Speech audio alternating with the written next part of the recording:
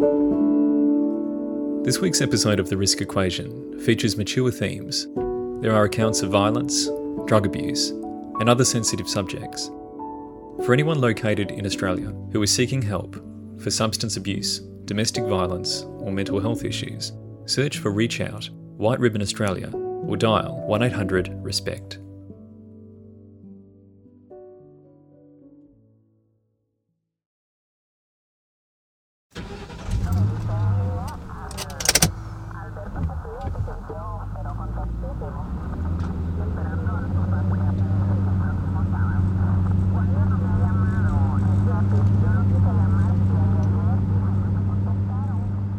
After evading police in the UK, escaping to France through the Turkish mafia, and eventually fleeing to Ecuador, Pieter Tritten had found some stability in South America. But after a short period, he was arrested and charged. The length of his sentence, which had yet to be confirmed, had begun. Pieter was in limbo before being transferred to Quito, a prison located in the north of Ecuador, and one known for its fierce gang rule.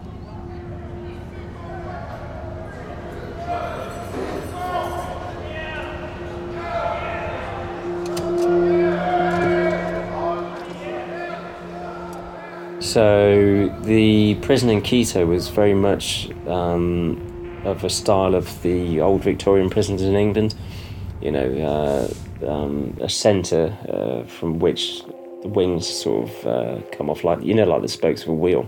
It was, a Victorian building built in, I think, the 1850s, and very much similar to the prison that I'd been in that I'd done the sentence in Gloucester. So it was kind of felt sort of homely. I was quickly moved on to a wing that was mainly for foreigners, which was good because, there were a couple of British people on there, French, Germans, Arabs, Syrians, Lebanese, whole mix of foreigners. To some extent, it was similar to a British prison, which was quite bizarre. The guards would come in at about 8 in the morning. They would do a roll, so they would come around all the cells, they would unlock the doors, and then they would count everybody at the door. The wing would then be open all day up until about 5 p.m. You'd be able to go to other wings during the day up until about 5 p.m. when you had to be back on your own wing. I think you had to be back on your own wing for lunch as well. And then you would be locked up at 9 p.m. In your cell, and that would be the day done.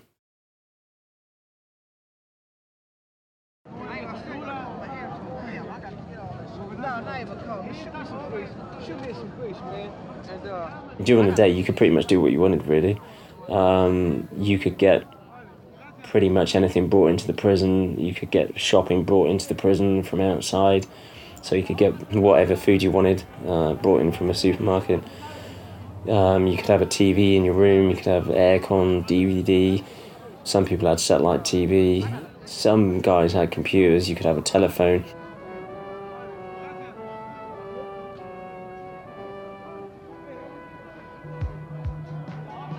But all of this you sort of had to pay bribes for, pay the guards off, a couple of dollars here, a couple of dollars there, just grease the wheels.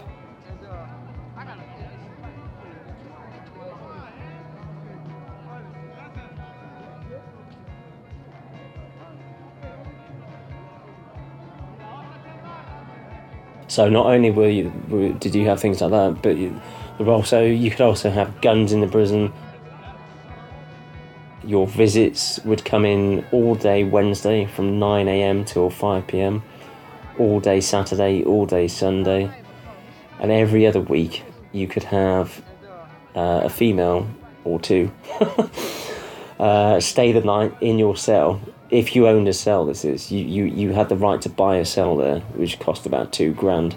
We would invariably get some cocaine in, there would be alcohol, and have quite a big party in the cell.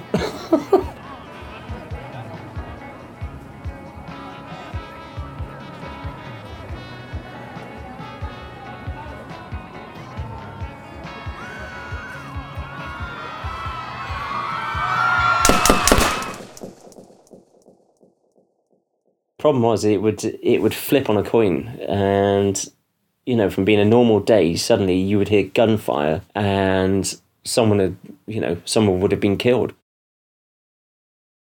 I remember on one occasion there were some visits in the cell with me, foreigners. I had about 10 foreigners in the cell with me.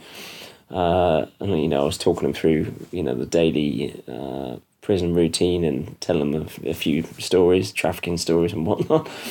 And suddenly gunfire erupted in the exercise yard behind my cell.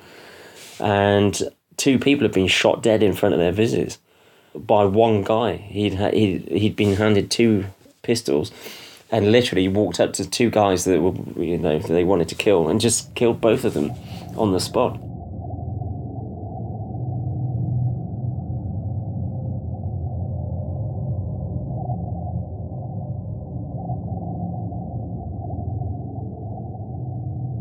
I remember on another occasion, on a visit day, there was a known informant was targeted for assassination, basically. And a Russian friend of mine came and collected me and said, look, you won't believe what's happening on the wing that he was living on, which was D wing, where it was mainly Colombians, but also a few foreigners. He said, look, they're killing the informant. So whoever had contracted the killing had brought in what they called a commi muerto, which was a life sentence prisoner. A commi muerto means eat the dead. So they would be brought in just to do contract killings, basically.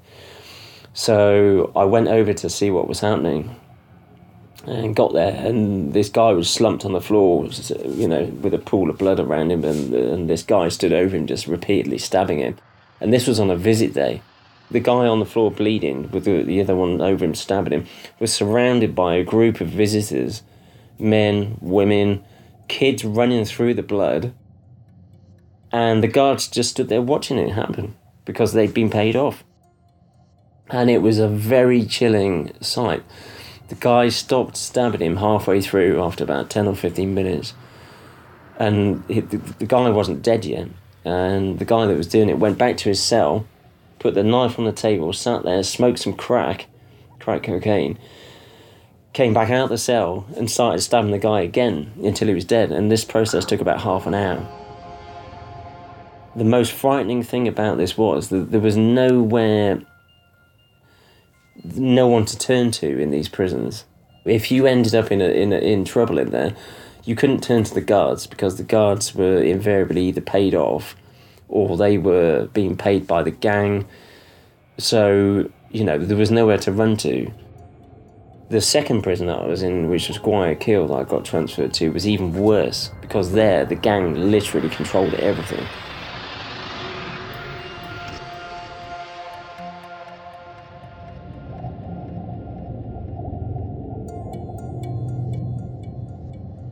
Pieter, how does that affect you when you're faced with the reality that you could die at any point, and that a lot of the people who are around you don't care about you, you don't mean anything to them, you're a no one here, and you have a particular set of skills, but at the same time you're very, very far from England. And I'm just interested in what does survival mode mean for you in that point in time? How do you try and create safety in a world that's like that?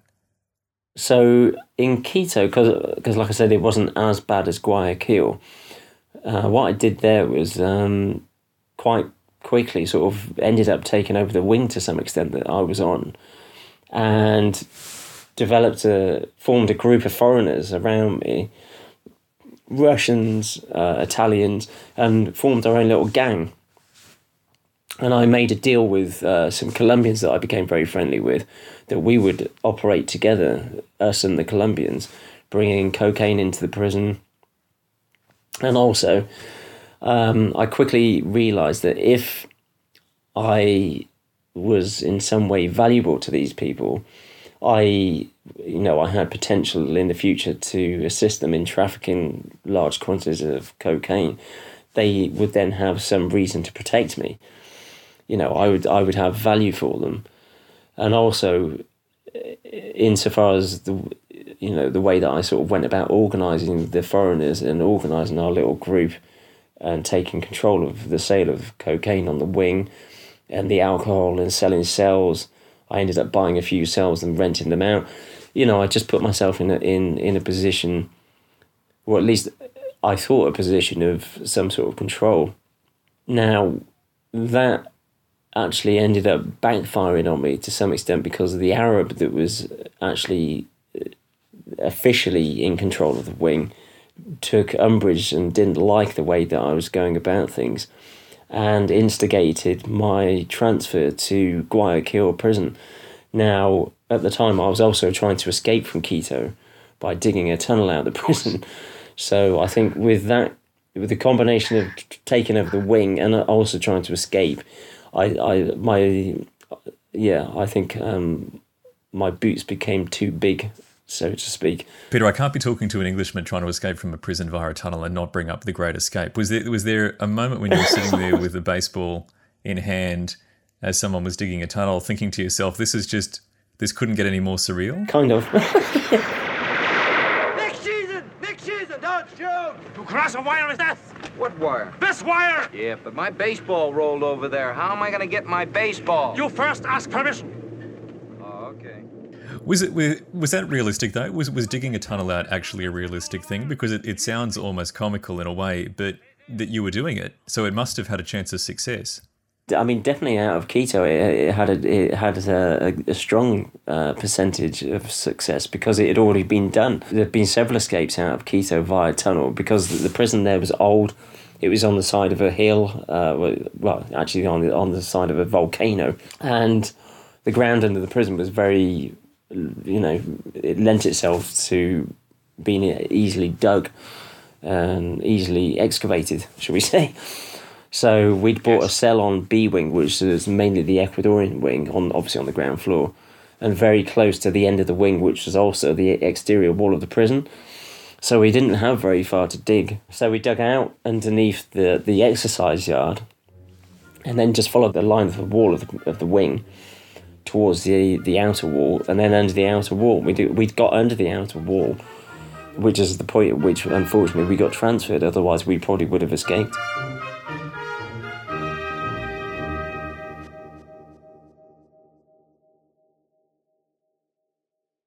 There must have been a part of you as you were being transferred out of Quito thinking, God, all that wasted effort, months of excavation goes to waste. Dude, they didn't actually find the tunnel in my time in Quito.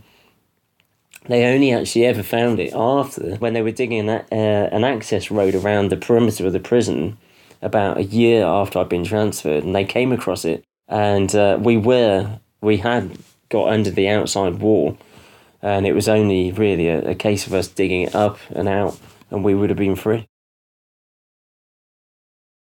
Knowing that I was on the way to Guayaquil, which was, at the time, it still is, it was like the third or fourth most dangerous prison in the whole of South America. I mean, it was just, it was nerve-wracking to say the least.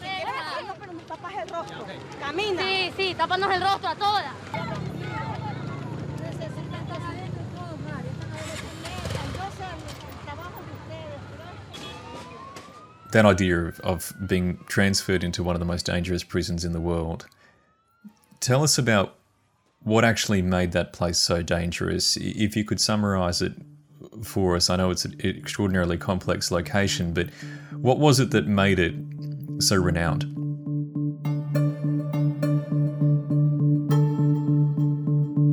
First of all, it was huge. There were 26 wings housing 8,000 prisoners.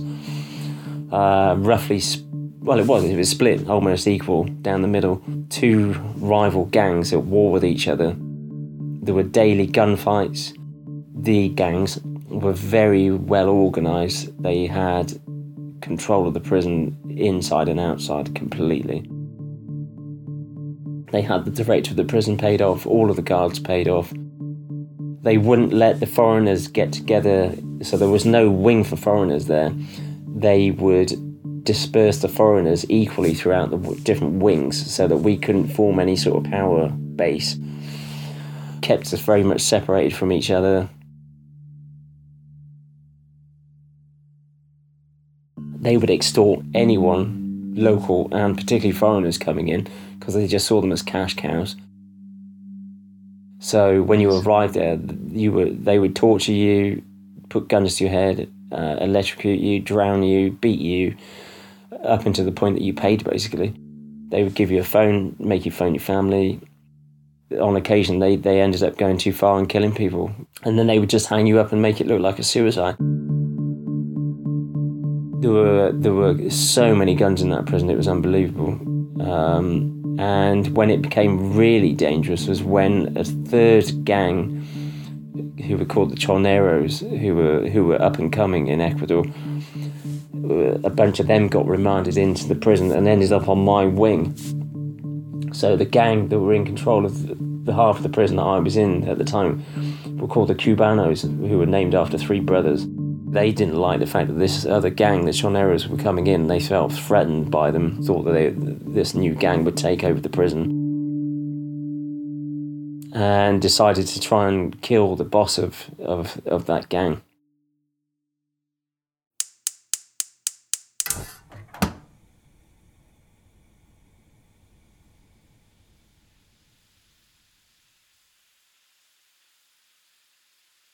About 9:30 p.m. one night, we were locked into the wing, and it just felt funny. I had a German guy in the cell with me. We were cooking some dinner. One of the gang members from the Choneros has come to me and said, "Oh, could you do me a plate of food?" Because I was cooking spaghetti bolognese, and it was something different for them. And I said, "Yeah, sure, no problem." So I've gone to collect a plate from him, brought the food back down. As I hand him this plate of food, this spaghetti bolognese, one of the other gang members from the Cubanos has used me as cover, unbeknown to me, and opened fire over my right shoulder, so the bullet has whipped past my head, shot this guy straight in the face, blown the back of his head out in front of me, and obviously I've just run. Shut the door. My German friend opened the door again to have a look and see what's happening. And a 2-hour-long gunfight has ensued, in which 2 people ended up getting shot dead. There were about 12 or 13 injured, and then the police came in afterwards and tortured us all for another 2 hours until they got to the bottom of who had done what. Because I'd become quite friendly with this new gang, the Choneros, because they were a lot easier to deal with and a lot more educated. I was a target myself. Choneros had put me in charge of selling all the cocaine on the wing. Obviously, the Cubanos, who then took charge of the wing again, didn't like this, and I very nearly ended up getting into deep trouble.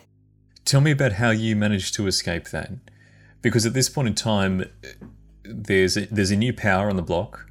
There's been a struggle in which there's been a 2-hour gunfight in the middle of a prison, which by itself is an extraordinary thing. And then all of a sudden they're going to clear house, and they're getting rid of anyone who was loyal to the previous power group, which includes you. So how do you escape that?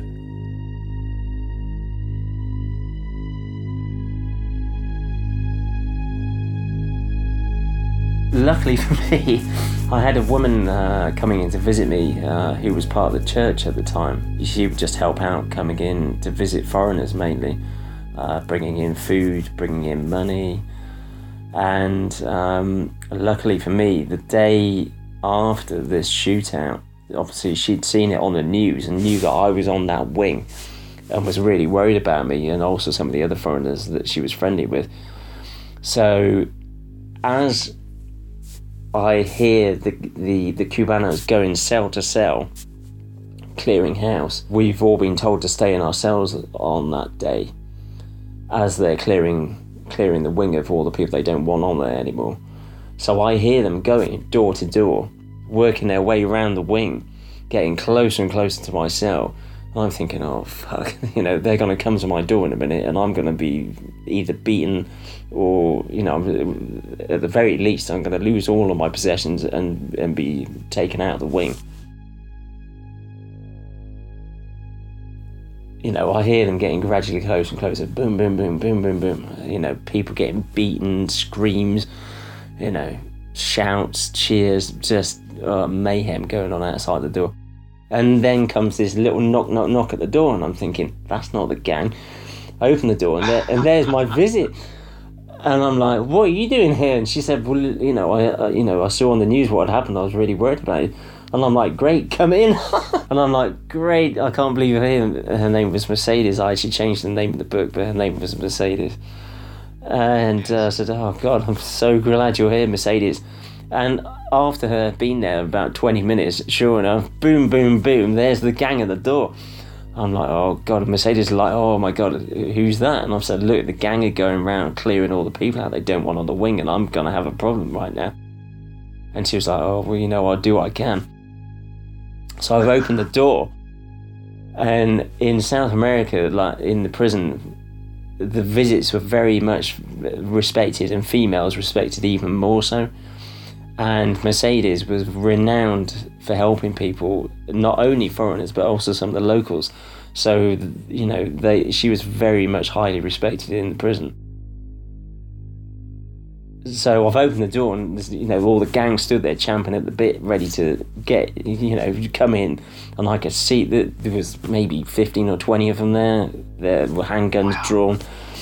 I sort of stepped aside, and they've looked in the cell, seen Mercedes, and they've sort of looked at me, squinted their eyes, and said, we'll be back.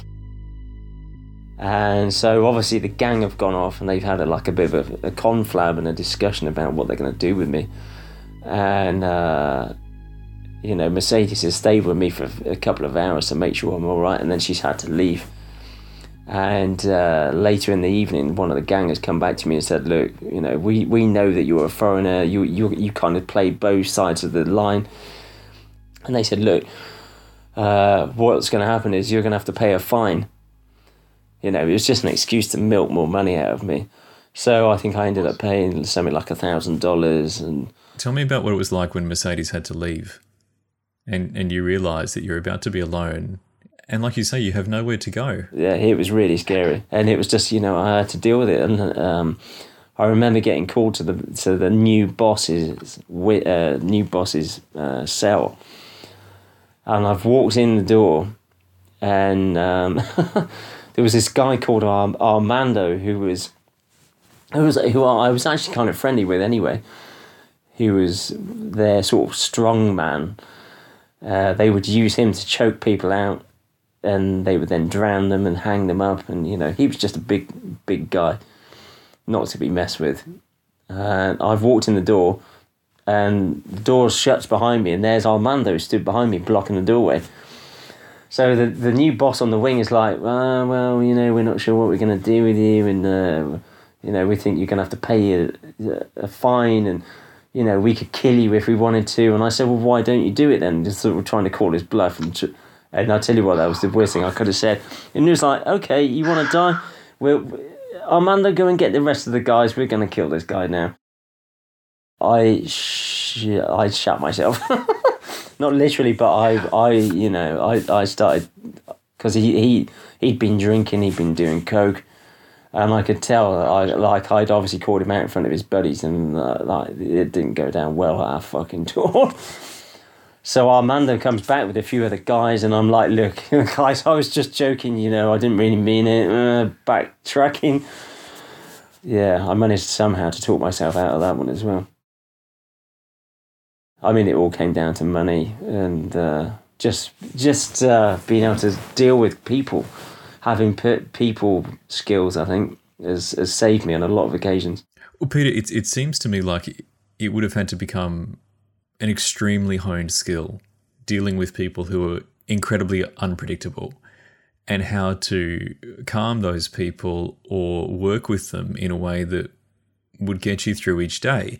Because when you're dealing with people who are high on drugs, who are completely accustomed to death and to murder and to the fragility of life in that environment, it seems to me like it could have been so easy for you to die just by poor luck, let alone by any manufactured circumstance.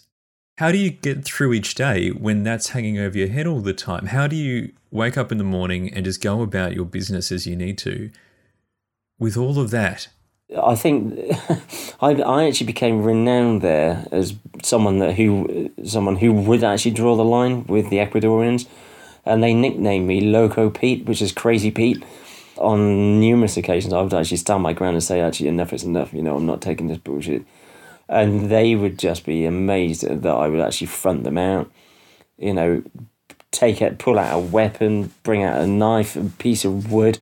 And they would just be so shocked that they'd go, this foreigner's just crazy. After a while, because of that wing that I was living on after that gunfight, it did become so unbearable to live on with these new guys that were running it. I actually did move up to a wing that was above that wing, which became a wing for mainly foreigners, and also it was just a better wing overall. And at that point I was able to establish again a group of foreigners, so we were able to establish a power base for ourselves again. So safety in numbers is always helpful, and it does make a difference to some extent. I mean, my best friend on the wing, Steve, who was an English guy, they ended up killing him because he ended up getting into debt. He was close to the end of his sentence, was due to get parole, and because he was so broken trying to raise the finance to get out of prison, he decided to do some business with the Cubanos gang. Got into debt of about $150,000, and I was like, Steve, you're mad. That whatever happens, you're going to end up paying.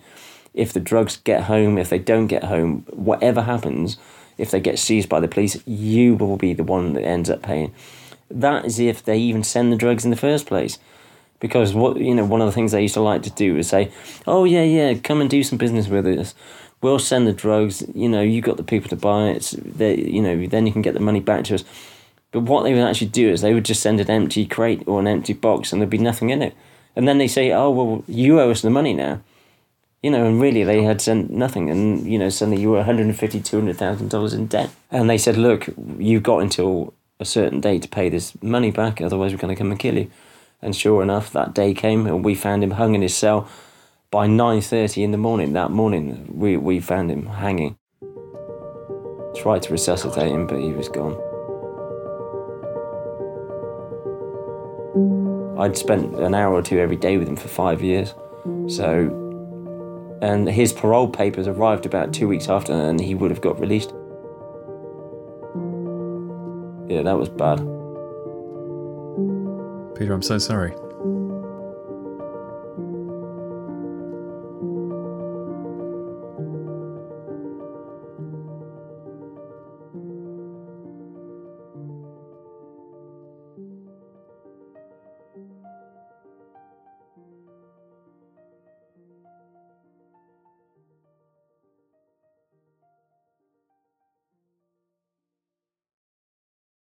Was there anything that got you through the time more than anything else? It seems to me like in a place like that, you have to have a degree of either humour or some sort of contentment or satisfaction or just something to work toward just to make it bearable.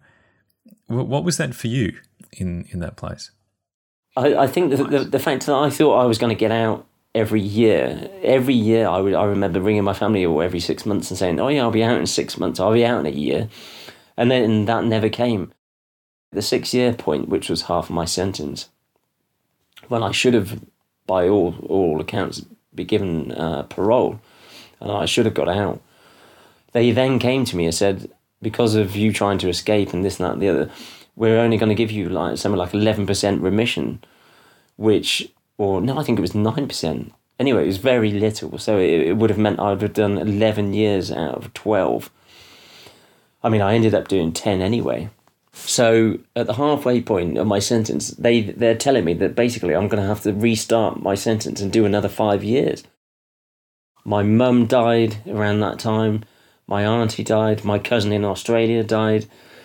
I found Steve hanging in his cell. That was all within about a year. I contracted TB, or I was given TB. Pete, I want to talk about that in just a second, but I just want to touch on the fact that your mum passed away while you were in prison, because you said that she'd been unwell the first time that you were arrested in the UK.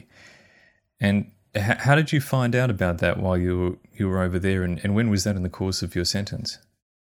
She died before I found out that I was going to have to basically restart the sentence, which I was kind of not glad of, obviously, but I mean, it probably would have killed her anyway. She was an alcoholic, and I think, you know, obviously the stress of me being in prison in Ecuador didn't help at all. And she suffered a heart attack and then basically died because of complications after about 3 days after having had the heart attack. And that was absolutely devastating for me. I mean, that was my worst fear, became a reality, that, you know, one of my family members, particularly my mother, would die whilst I was in prison. Because, I mean, a lot of the reason that I'd become involved with, well, I say a lot of the reason, some of the reason that I'd become involved with drug dealing was because I'd always wanted to provide for my family, you know, particularly my mother. You know, I'd always had that as a driving element, that I wanted to be able to provide for not only my mum, but my father, my sister, everyone, basically. You know, I felt that you know, being the only son, it rested on my shoulders, really. So when she died, I mean, that was, it was just absolutely devastating. And then getting told that I had to restart the sentence, pretty much, you know, it was just one thing after another.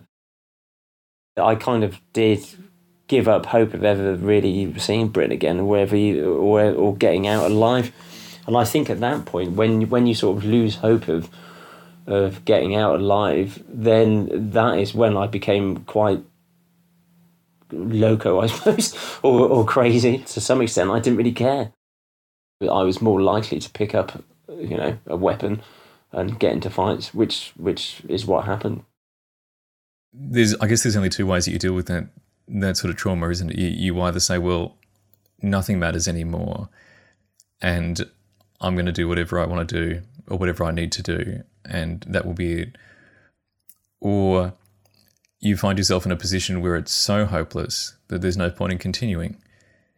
And it's a testament, I think, to your strength of character that you were able to face what no human should ever have to face, and to a degree that no one should ever have to endure, and decide to choose to continue at that point in time. Because I could think it would be so easy to just say, well, that's it. What's the point?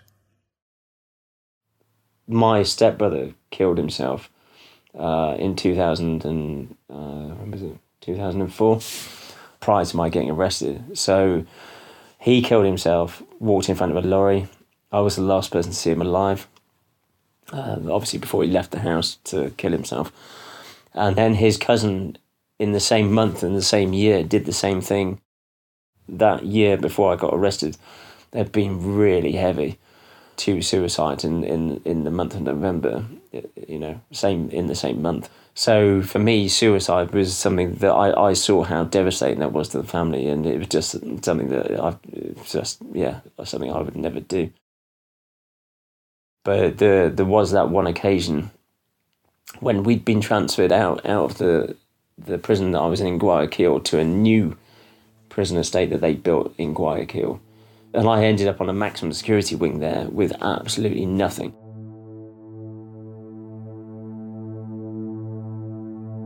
We had no phones, we had nothing. No pens, no paper, no razors. There was no canteen, there was absolutely nothing. There were no visits, there was no mail.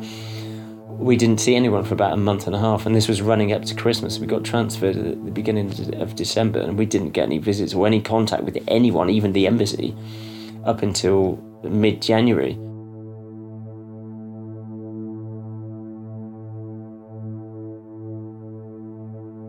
God knows how I ended up on there, I don't know. I never got to the bottom of that. Very strange, but there I was, you know, with the highest security prisoners in the whole of Ecuador, basically. So there were 15 of us on a wing that was built for 350. I was in a cell on my own, suffering with the after effects of TB. God knows how I ended up on there, I don't know. I never got to the bottom of that.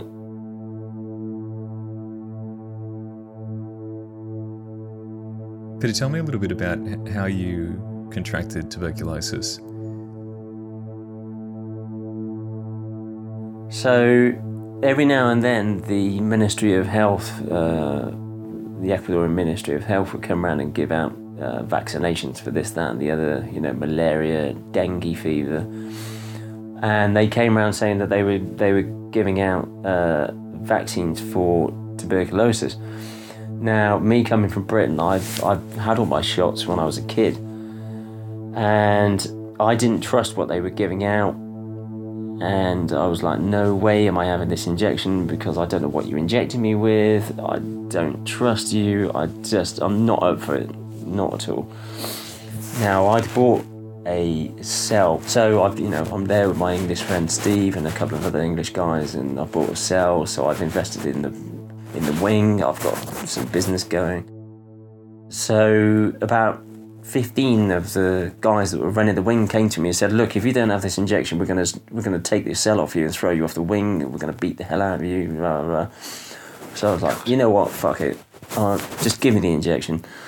Gave me the injection, and after that I started getting ill, and probably 2 or 3 months after, I'm absolutely fucked.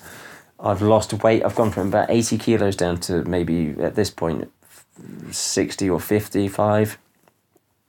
I can't walk more than about 10 or 15 meters without just feeling completely shattered. Got no energy. My appetite's gone. I'm starting to get fever. I'm obviously ill. I've obviously got TB.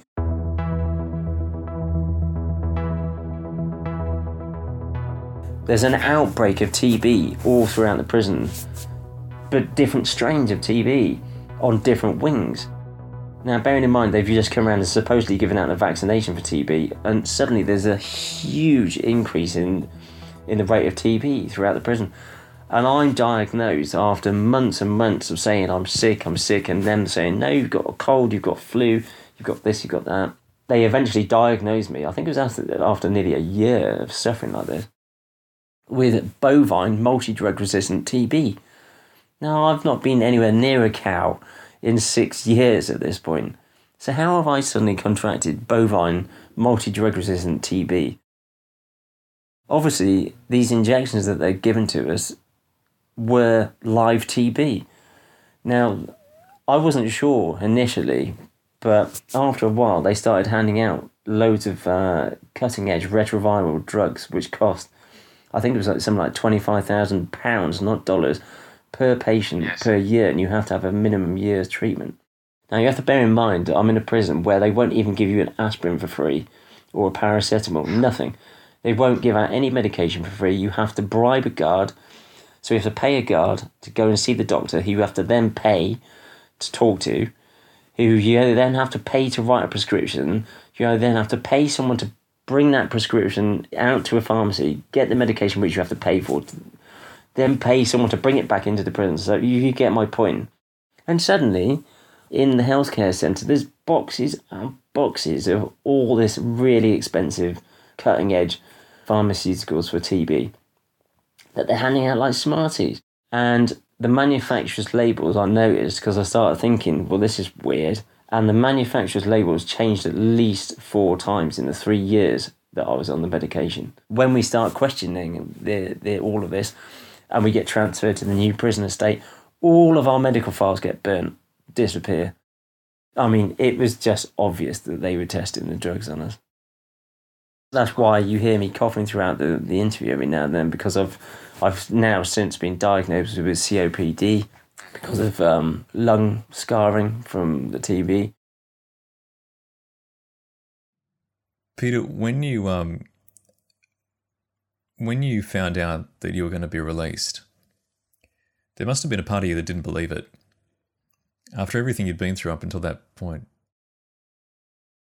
My parents, well, my dad and my stepmom had just got sick to the back teeth of me saying, oh, I'm going to be out next year, and having to send money over, and just the ongoing worry about me surviving it and me being ill. And when I was sentenced to 12 years in Quito, they also put with the sentence a $8,000 fine. Now, we later discovered that for me to be repatriated back to Britain, that fine had to be paid. So I was quite adamant that I wouldn't come back to Britain because, you know, for the sake of paying $8,000 to come back to Britain to then possibly be resentenced to 25 years in Britain, because throughout the whole sentence in Ecuador, I had hanging over me the case in Britain, which was for 85 kilos, a conspiracy case for 85 kilos of cocaine and like £4 million. And I didn't know whether or not I was going to be resentenced in Britain. So I really didn't want to come back to Britain. So in the end, you know, my stepmom said, look, I've had enough. I'm going to pay the $8,000 fine. We're going to bring you back. And I was like, okay. But you have to understand that I might get sentenced to another 20 or 25 years. And they were like, we don't care. We just want to see you back in Britain alive. So I was like, right, okay. So, you know, I'm then having to sort of get my head around the fact that I might be going home to, you know, face the British legal system and you know, a hell of a long time in prison in Britain.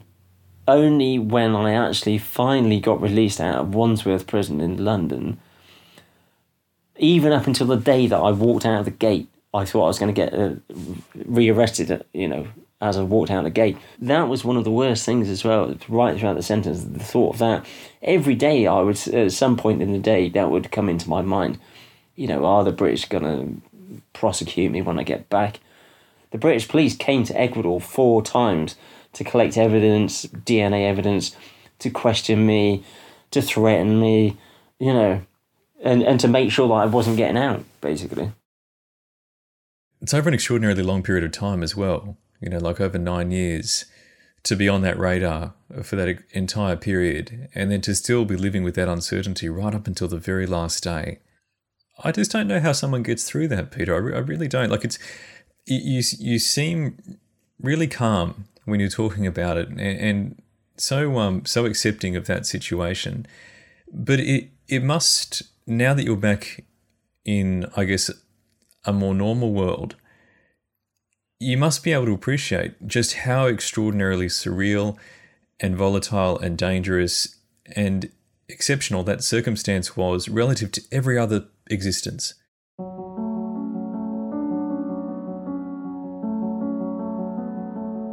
How do you come to terms with that? You know, walking back into normal life where you go and get a coffee from a cafe and, you know, you're in a line of people waiting to pay $4 for a flat white and have breakfast out and enjoy the sun or the cold in England, and you're just living a normal day, and you've been through all of this. You know, like, I'm trying to imagine how somebody can just walk back into the normal world after that. Definitely took me a while to readjust after I got out. I mean, coming back to Britain, I never thought I would experience culture shock because I was coming back to my own culture, you know, being British. But having spent so long in a third world country in Ecuador, coming back to Britain and arriving in, I think it was November and just prior to Christmas, it was a huge culture shock for me. Just the amount of waste packaging and the amount of food that was thrown away. In Ecuador, nothing was wasted. Anything that was left on your plate, you would offer to somebody, and someone was always hungry and someone would always eat it. There was so little waste. Being bombarded with all the advertising for pre-Christmas, you know, and all the consumerism was really quite disturbing, and I found it quite difficult to deal with. When I eventually got out, you know, and came back to Gloucestershire, to my home area, it was quite surreal, and I think one of the main things that helped me really was writing the book, and has allowed me to sort of put a lot of it to bed, because I sort of had to go through it and relive it and put it down on paper, and it was, you know, it was very emotional. But it definitely helped a lot. Someone was talking to me the other day that had just read the book literally a week ago and finished it, and they had quite a lot of questions, and they were asking me questions about things, and I'd forgotten that I'd written about it. So it's obviously worked in some sort of sense, you know, sort of self-healing.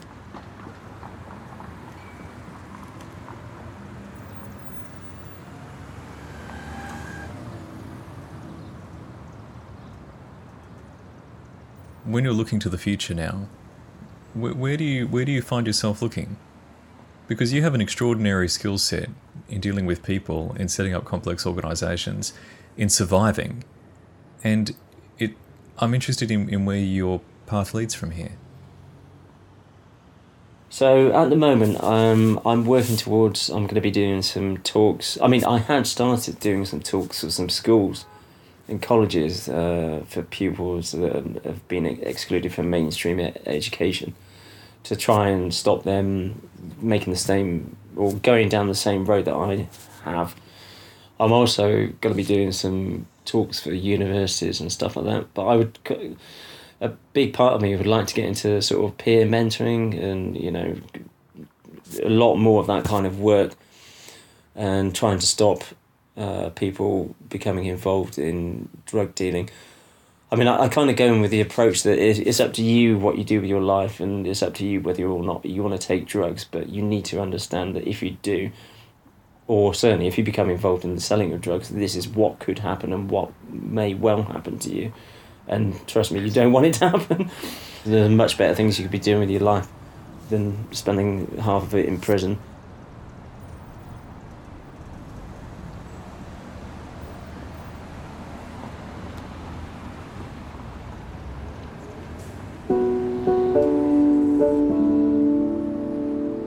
From all of us here at The Risk Equation, we'd like to extend a thanks to Pieter for sharing his story.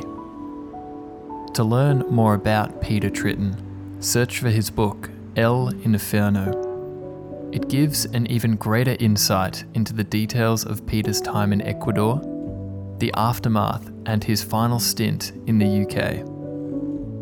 If you haven't already, follow us on Instagram by searching for The Risk Equation Podcast. Thanks again for listening.